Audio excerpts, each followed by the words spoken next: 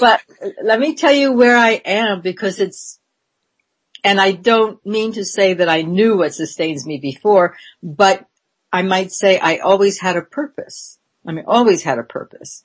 I always questioned anyway and found something, whether it was just trying to grow up to be old enough to leave home, or to become a dancer in New York in the 50s, or, getting to Asia, whatever that is, whatever that was. Certainly being a single mother, I had no question what sustains me. I didn't have any time to think about it. I just had to work my butt off, take care of the children, earn enough money, feed them, And now I'm 77 years old or 76 years old, depending on who's counting.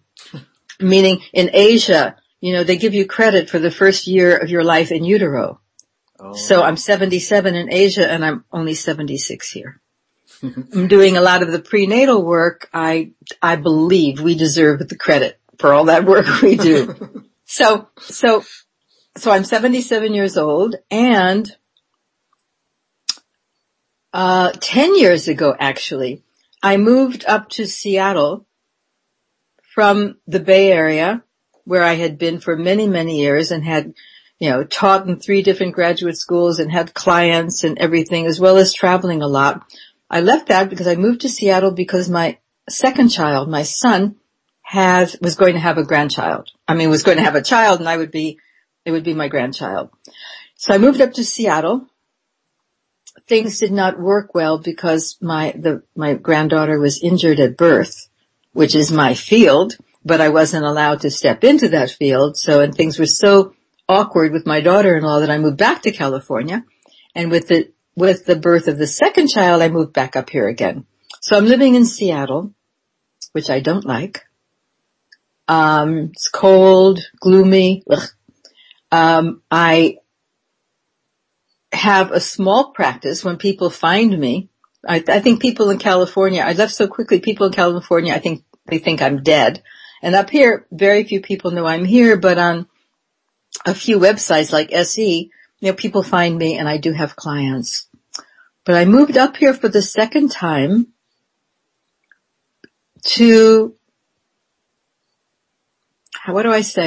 to counteract my daughter-in-law, who feeds my grandchildren as much sugar as she can stuff in them. Mm. And I have, in this house, I have almost a half of an acre, and I grow vegetables, and I do all sorts of things trying to let the children know that there's something else, that there's nature and there's the world, and not just television and video games and that stuff. So strangely enough, I've been thinking a lot. So what sustains me, since you bring up, and it's such a nice way to put it,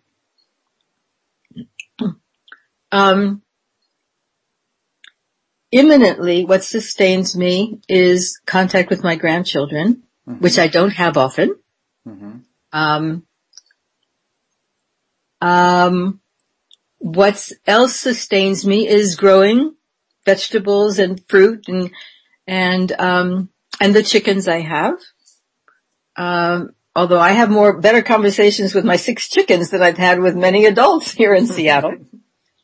And the growing vegetables and chickens, is it something that you used to have in Northern California? Mm-hmm. As soon as I had a child, as soon as I had a house where I could live, because I was living in Big Sur and teaching at Esalen a lot. But when I moved into Marin County and had property, I started growing vegetables because I wanted to feed my children as well as I could. Mm-hmm. So I've been doing that, for a long time. But is that something that also was in your background growing up, or is it it was a shift that you it's something that you acquired as an adult? Something that I jumped into and still don't know much about. But I trust nature a lot. Mm-hmm. So rather than do something, I just let nature take over. I happen to have an arugula forest, but a lot of other things just don't work so well. but it's all me as an adult. I was a city girl. I lived in New York City. As soon as I got away from home. And then San Francisco, no place for garden.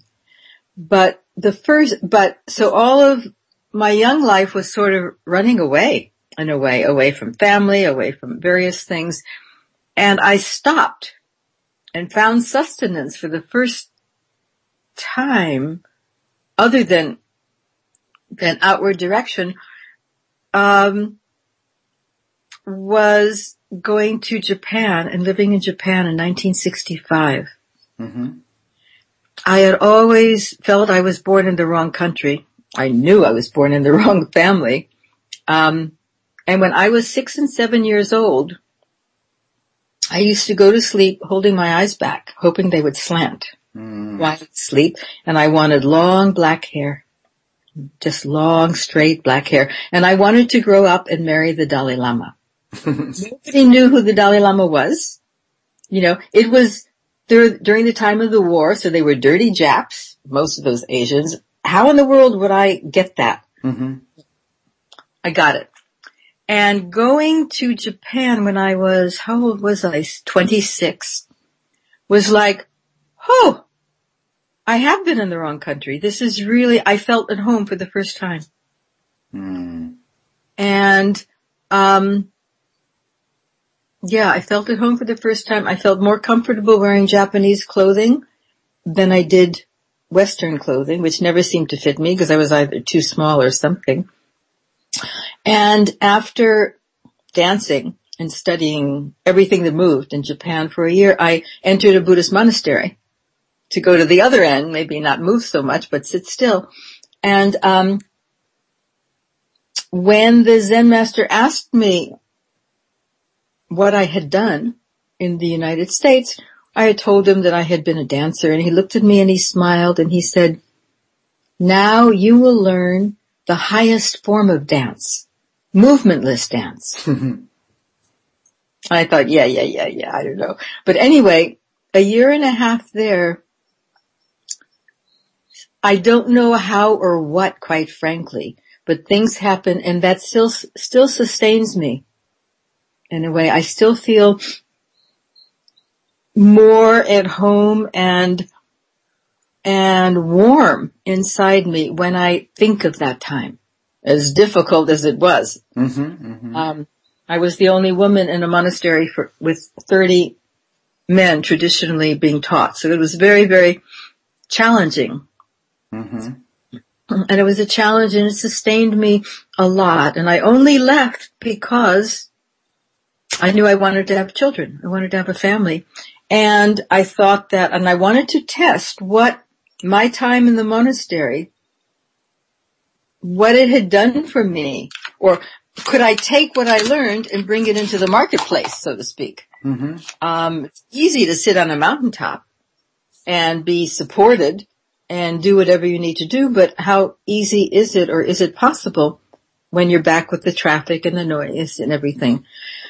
So I came back. So I want to maybe just give you a sense of an arc that I'm getting so far, is that sense of a very powerful force to say that what sustains me is I want to grow away from this place, which is not me. And that, leads you to New York, to dance, to Japan, and to having a strong sense of,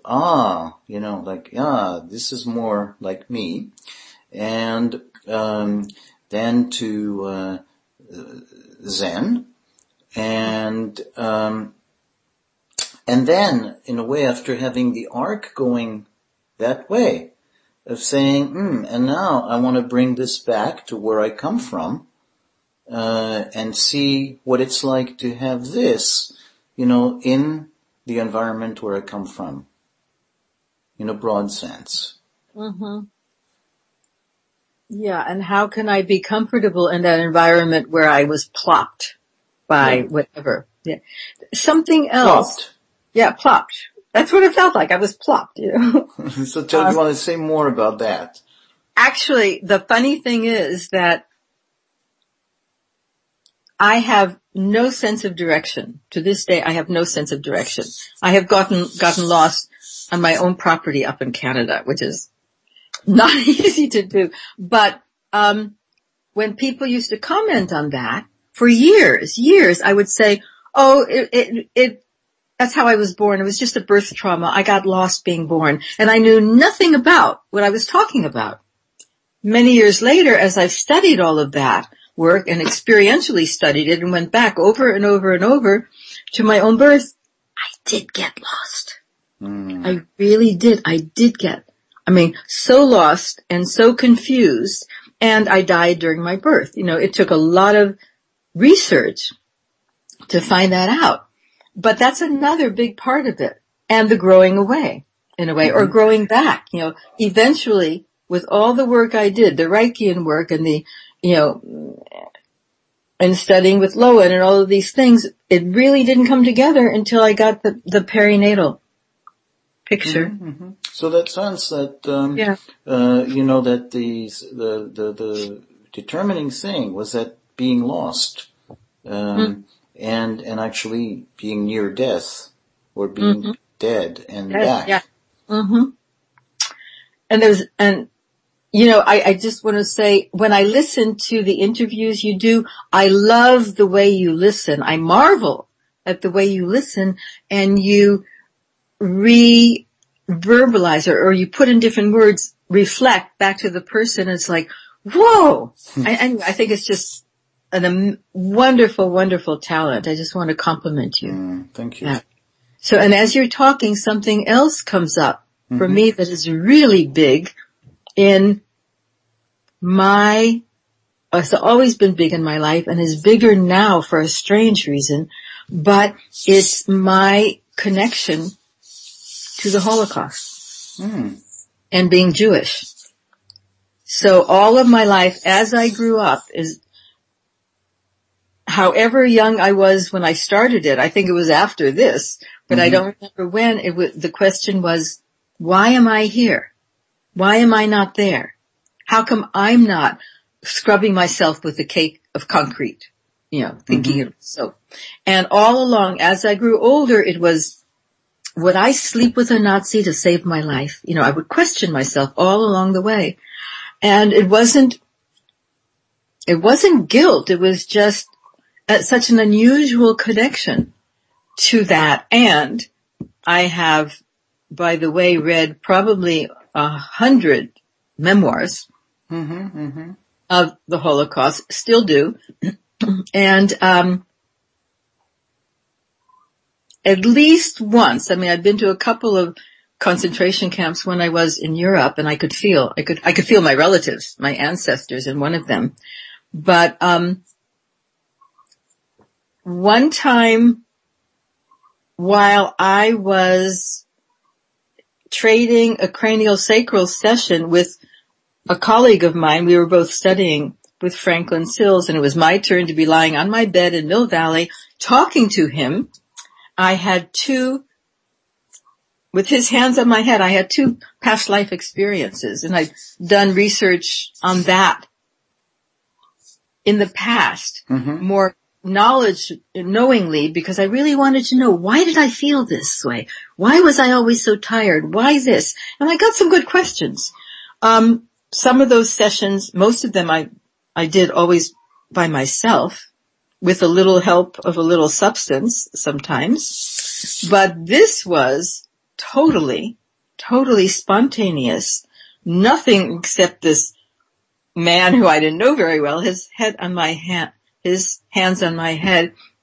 And I went back immediately to being in a concentration camp. And it was so clear. It was so clear. I could explain the whole thing to him. And what I learned was, other than the whole thing,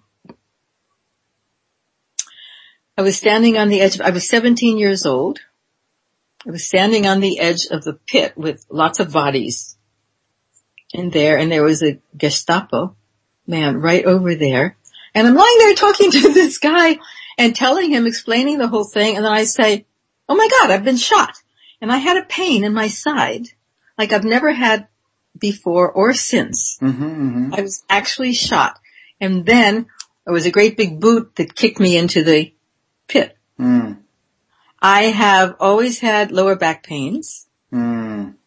I can even now, as I tell you, and this is at least maybe 10, 15 years since that time happened, I can feel the movement of the bodies underneath me who were not dead yet, who were trying to get up for air. Mm-hmm, mm-hmm. It was just an incredible experience. And what surprised me most of all, I was terrified, and I was also furious. I was so angry. And that I had never gotten before. I know how terrified, the situation was for so many people, but being so angry. Mm. And after that, I spoke to Peter Levine, I spoke to Brian Weiss about it, and they all went, yeah, parallel lives, no problem. Of course it's possible. Because I was born in 1939,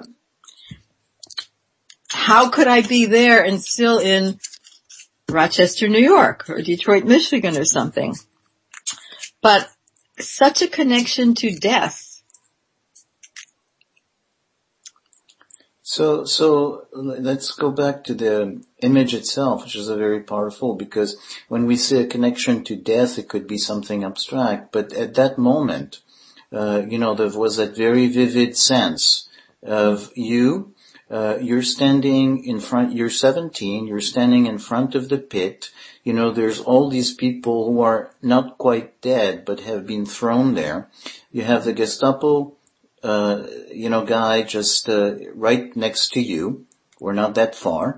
And then you are experiencing the kick that propels you from where you are standing into the pit. First the gunshot. The gunshot, and the gunshot, and then you notice how you're wounded. Mm-hmm. And then the kick, and the kick is something that you still can find the sensation of. Mm-hmm. And then you're thrown into this place of people, and it's not just even dead as a curtain, one moment you're alive, mm-hmm. one moment you're dead, but you're seeing it in this, and you're also in the midst of people where the stage of dying is prolonged. They're not quite dead into the pit. They're in the world of the dead in the pit, but they're still, not quite dead. Mm-hmm. Mm-hmm. So there's an intensity to the experience of death, mm-hmm. that the phrase about just connected to death doesn't even begin to, to describe. Mm-hmm. Mm-hmm. The thing that kept, most people when they got shot, they fell into the pit. Mm-hmm. But what kept me standing was my anger. Yeah. My fury. Yeah. And so you connected to the anger and what keeps you standing. So in that sense, this was the moment of, maybe what sustains me is my anger in that experience. Yeah. Yes. And I have to admit that I am an angry person. Ask my children. Yeah. So I'm going, oh my gosh, there is a connection. Yeah. There's a connection. And there's also a connection with death because my mother died when I was 3. Mm-hmm. So all along, and then all of the people, in Europe and everything. So anger, death, I don't know if death sustains me, but my anger sustains me a lot. Yeah. I was told by someone who was a psychic, and I was doing sessions with him because my first granddaughter was damaged at birth, and I was wondering how to help her without her mother, throwing me out again. And he said, I have never met anyone who uses their anger so creatively as you. He said, you could make a lot of money giving workshops on anger and how to use it. And then he said, but of course you'll be in a whole room of angry people. So I said, I don't think I want to do that.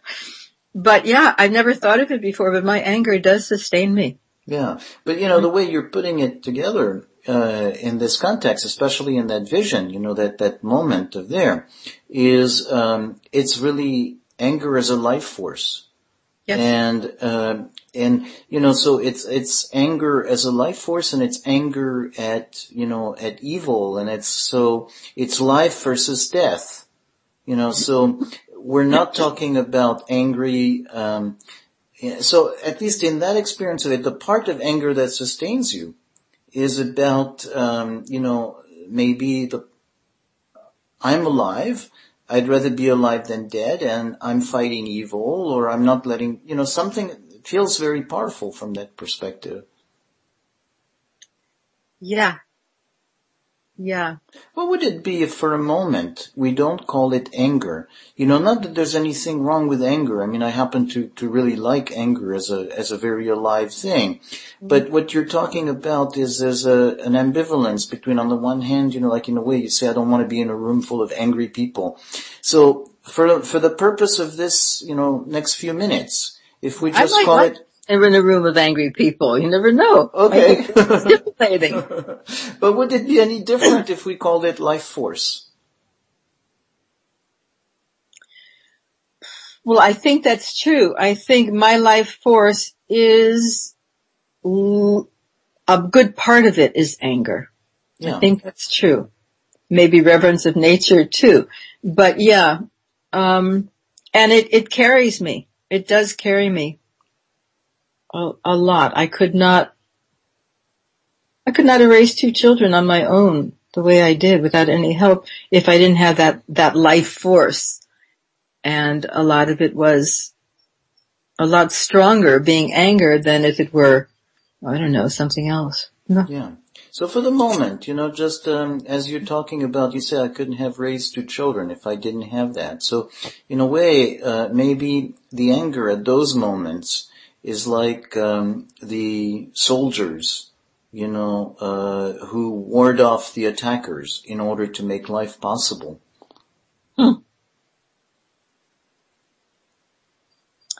Yeah, but I didn't ward it. That's interesting. Would you say that again? So just, as you were talking about, I couldn't have raised 2 children without that life force. Then I'm starting to think of maybe the role of this anger is the life force, materializing in the form of soldiers who are warding off the enemy in order to make life possible, in order to make the raising of children possible. And so when you're talking about, the concentration camp and the pit, the anger is again the soldier fighting back, pushing back against oppression. And,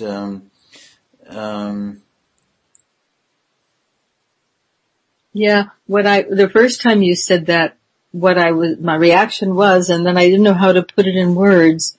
What I almost said was, yeah, but they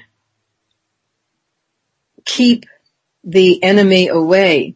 What I did was pass it on to my children. But, I didn't pass on the anger, but of course there are the reactions to that. Strangely enough, my daughter, who is a writer, has written 2 books, 2 memoirs, and her second one has just come out, and she's traveling and doing book readings. And basically they're both about me. The first one is called The Butcher and the Vegetarian, because I'm a vegetarian and I raised them as vegetarian, and how her whole thing about eating meat. And this one is about us trying to garden together and how different we are. I mean, she's trying to exercise me and my anger. Neither of my children are angry people. Mm-hmm. So they couldn't be, but still. So there is an aspect of the anger which is disturbing because you're seeing it had consequences. Yeah, absolutely. And so it's hard to make peace with it because there was a part that's very life affirming and it's very much about life force, and there is certainly at least a part that has had consequences that you wish were not, or that you feel uncomfortable about. Yes. Yes. And at the same time, I remember Joan Borsenko said something about giving up all that stuff finally when you get so old, you get to be a grandmother. And I wanted to say to her, but there were too many people around her, I wanted to say, you know what? I'm afraid to let go of it because that's what keeps me standing.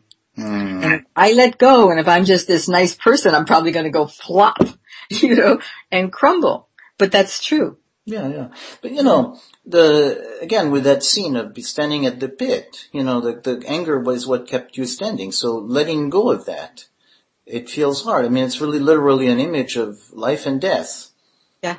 It would be hard to, but I understand the fear you're talking about is if I let go of the fear, then there's nothing left me standing. Right. Yeah. In one way, that sounds like, hey, maybe I'll just be a nice old lady. But in another way, it's like, where's the rest? Right. That's interesting.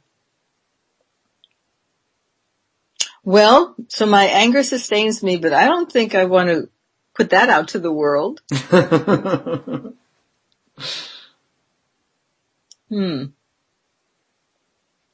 But well, let me for a moment goes. It's like your anger sustains you, and your anger is also a source of, I'm not sure what the word would be. Is it like, trouble, second guessing, discomfort, but it's like there's both, okay? Mm-hmm. So, in a way, for argument's sake, what's coming up for me is like anger is your koan in some way. Oh boy. That's interesting. Yeah, I would say that.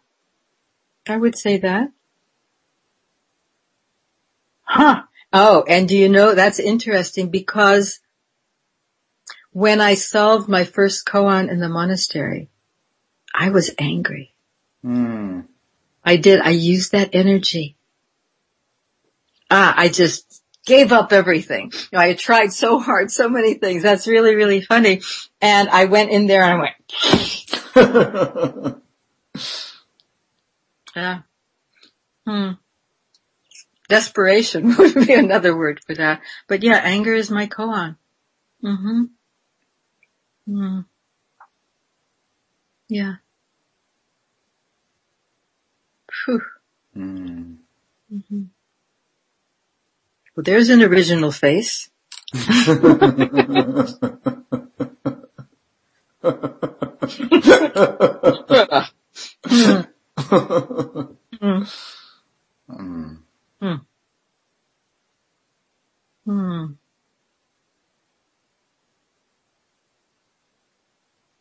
It's interesting because I was thinking, well, so what's about this other part, nature? But, I really do like what I call strong nature, strong weather. And you might say that's angry, the storms and everything. If I'm protected. But, Hi. So where do we go from here? So anger is my koan. Anger is my life force. And maybe also anger is your burden or your, I'm not sure whether it's the right word, but is, Yeah. Burden is a good one. Baggage. Yeah. Yeah. So in a way, there's a lot to do with anger, that's like, and it's a complex relationship with what sustains you.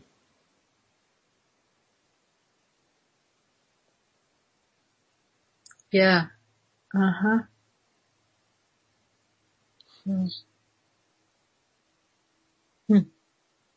I've got a lot of weeds here. I could use a bit more anger energy to get them out because they're really, really strong and hard.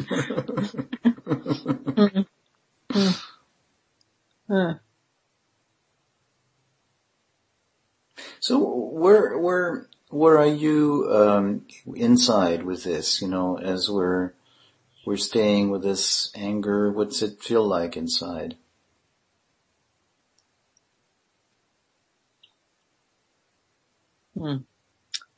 Well, before you said that, I was going to say, okay, Serge, where do we go from here? Mm-hmm. But what I'm feeling inside is nothing really unusual. Like my stomach isn't tight. I'm still breathing. I'm a little cold because this is Seattle. And part of my mind, a small part of my mind is going, oy vey, what do we do with this?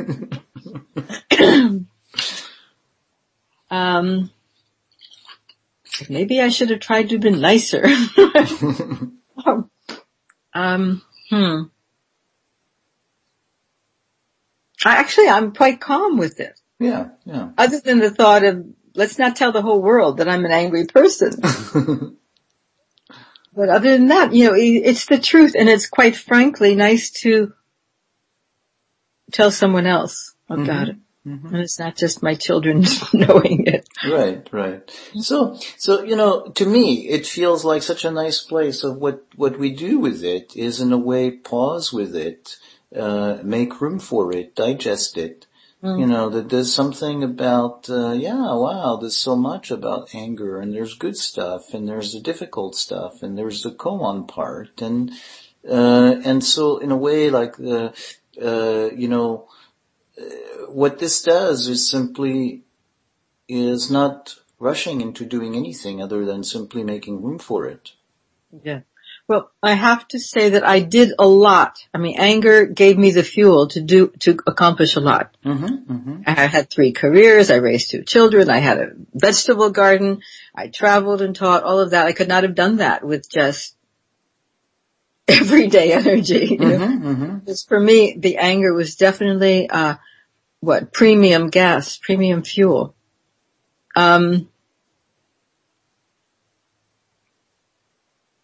So it served, but where to go further with it is, I think it is a good place to pause because I don't have any answers. Yeah.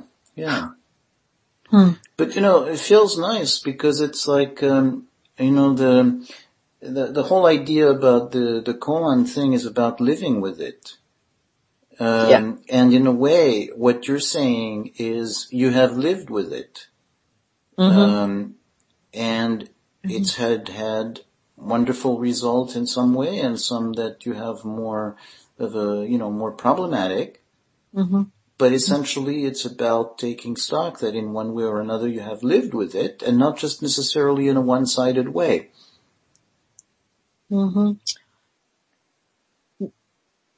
Right. And something that's happening right now is that, I recently heard of a place here in Seattle that's what's it called? It's called the Holocaust Center for Humanity. And so I've decided I'm going to give them, in my age you start thinking of where things go. So I'm going to give them my library on the Holocaust. And I actually was there a couple weeks ago, and I'm going to become a docent to help young people understand, or other people, not just young people, but going into schools and other things to help them understand. So that's a way. But in all of these books, some of the people are so angry from what happened to them, and others bury it. And others do things with it. It's very interesting how any energy can be used. But this specific anger energy is sort of like a special kind of fuel. Yeah.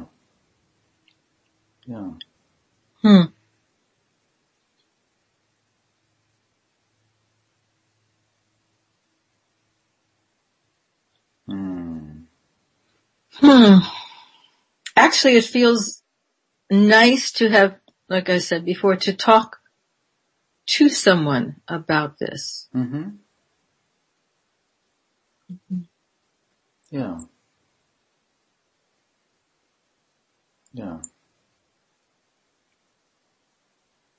So it's not only what sustains me, but it's how does this life force, this fuel sustain me? How do I use it in my life. And at different times I've used it in different ways. Yeah. And now coming towards the end of my life, how do I use it to get the most mileage out of it?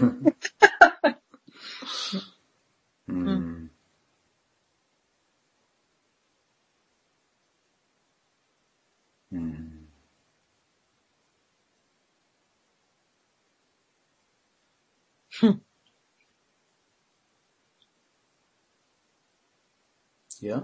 Yeah.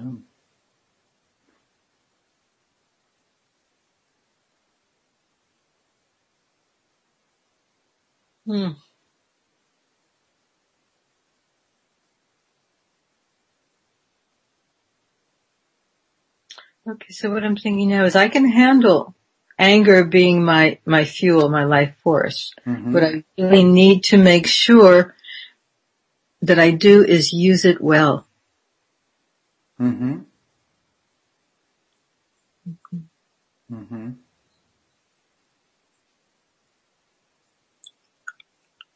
I manage very well to keep it out of any therapeutic work that I do.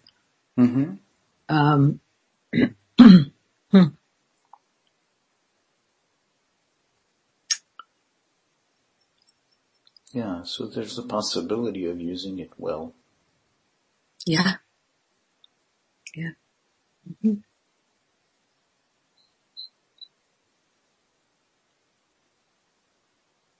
What was that play that I remember seeing in New York? Wasn't there an angry young man?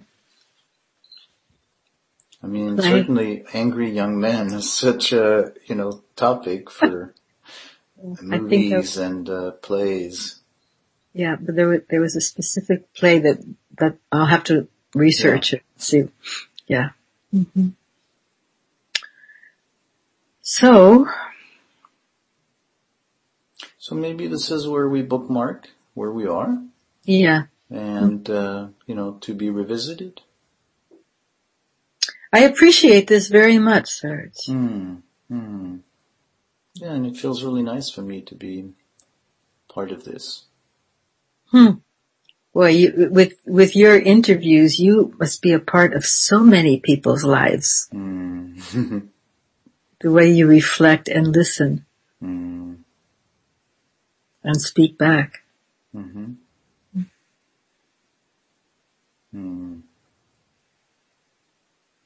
Okay. Okay. Thank you. Okay, bye. Bye.